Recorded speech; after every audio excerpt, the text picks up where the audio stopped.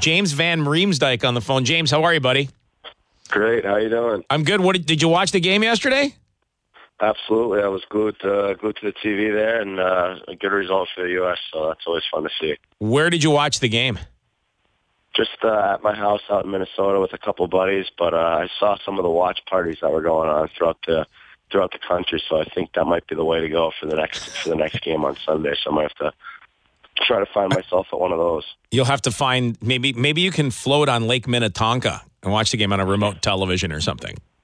Yeah, that might be in the cards on a nice houseboat or something on Lake Minnetonka. I don't know. I've been to Minnesota a few times. It seems like people like to get out on the lakes there.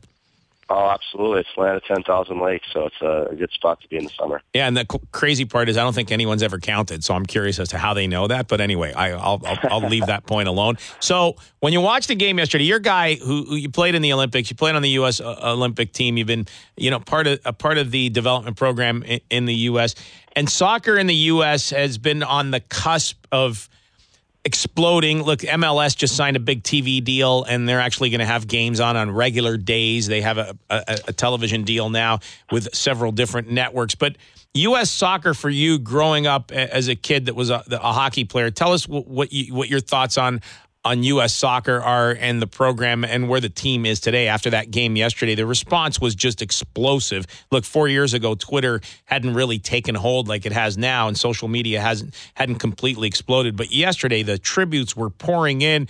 Every athlete in America was commenting on it. Everybody from Aaron Rodgers to Vernon Davis were posting things. And just tell us about your thoughts on the American soccer movement. Yeah, I think definitely it's come a long way over the last maybe 5-10 years, and it's gained a lot of momentum with the World Cup. And I think that's something that people love to get behind when obviously people have pride in the countries that they're from, and America is no different. And obviously, again, people get jacked up for events like this. And I think the key thing for the MLS, they started to build these soccer-specific stadiums, and when you watch a game at that versus in a football stadium where it may be a little more empty than a soccer stadium where the crowd's more right on top of the action and you can get into it a little bit more, I think that's been a huge part of helping people realize how great the atmosphere are at some of these games and really get into it a little bit more. If you're just joining us, it's James Van Riemsdyk from the Toronto Maple Leafs. And James, off season so far, have you started training already for next season? Yeah, I've been back at it for a bit now. I'm just going to start getting back on the ice this week, and just obviously looking forward to getting back to it next year. With the way things ended, it was very disappointing for us, and definitely gives you that extra fire going into the summer of not wanting to let that happen again. If you want to follow him on Twitter, it's at JVReamer, RREMER 21 on Twitter. And look, there have been a bunch of moves. The free agency period is starting. The buyout period has started, and there's going to be a ton of movement in this offseason. Do you remember a time where there was an offseason with this much projected movement in your career? Yeah, I think, again, this one is definitely a little bit more different. I mean, with the lockout and the cap going down and maybe handcuff things a little bit more. But now that the league's in a stable place and the cap's going to go up quite a bit, I think that allows teams a lot more flexibility to be able to try to potentially do different things. So, you never really know what's going to happen, but it seems like there's some things that could potentially be in the cards. So, I guess we'll see what happens this summer. So this offseason, look, the team has some holes to fill, some moves. There's a lot of speculation as far as what's going to go on. You had a career year last year with 61 points. And as you said, the season didn't end the way you wanted. You guys had a playoff spot locked up, and we know what happened. You didn't make the playoffs. Where do you think this team goes from here? And especially, with Brendan Shanahan coming in, look, we know you don't have a new coach. You have the same coach, but they haven't replaced the assistant coaches. First off, comment on, as far as assistant coaches go, how instrumental are they in the coaching of the team?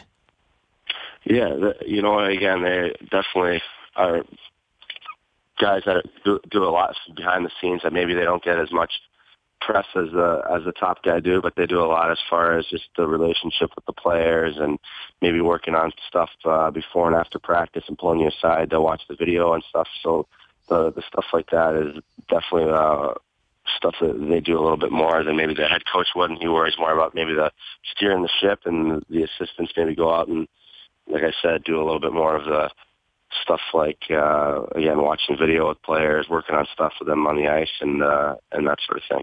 And how conscious are you as a player? Look, we've been hearing so much about stats and Corsi stats and puck possession, and the Leafs were a team that was criticized at the beginning of the year by your own coach, saying, "Look, we've won. We've got off to a great start, but we're not possessing the puck, and we're not a puck possession team." How conscious of that are you, and how conscious are the players of those types of stats? I know it's goals and assists and plus minus, but now things have seemingly gotten so advanced with advanced analytics. Yeah, I think again there's a fine line with stuff like that. I mean, I'm sure obviously again when you're getting outshot, it's obviously not an ideal circumstance, but again, at the end of the day, you got to find out how to win a game, and no matter what the situation is. So again, we were able to do that for a good chunk of last year, and then obviously things didn't go our way towards the end of the year with some injury luck and different sort of things that were happening. But again, at the end of the day, you don't want to get outshot every game. So that's definitely something that we'll need to work on. Okay, and before we let you go, and if you're just joining us, James Van Riemsdyk at JVReamer21 on Twitter. For you yourself to take that next step, you're still a young guy. As I said, you had a career season. You had almost 300 shots. You've been shooting the puck more, and you're second on the team to Phil Kessel, who we know shoots the puck a heck of a lot. What do you think for yourself to get to the next level as a player? And again, you play on the number one line. You're one of the best players on the team, and a lot of responsibility falls on your shoulder. But where does James Van Riemsdyk have to improve to get to the next level as an NHL player?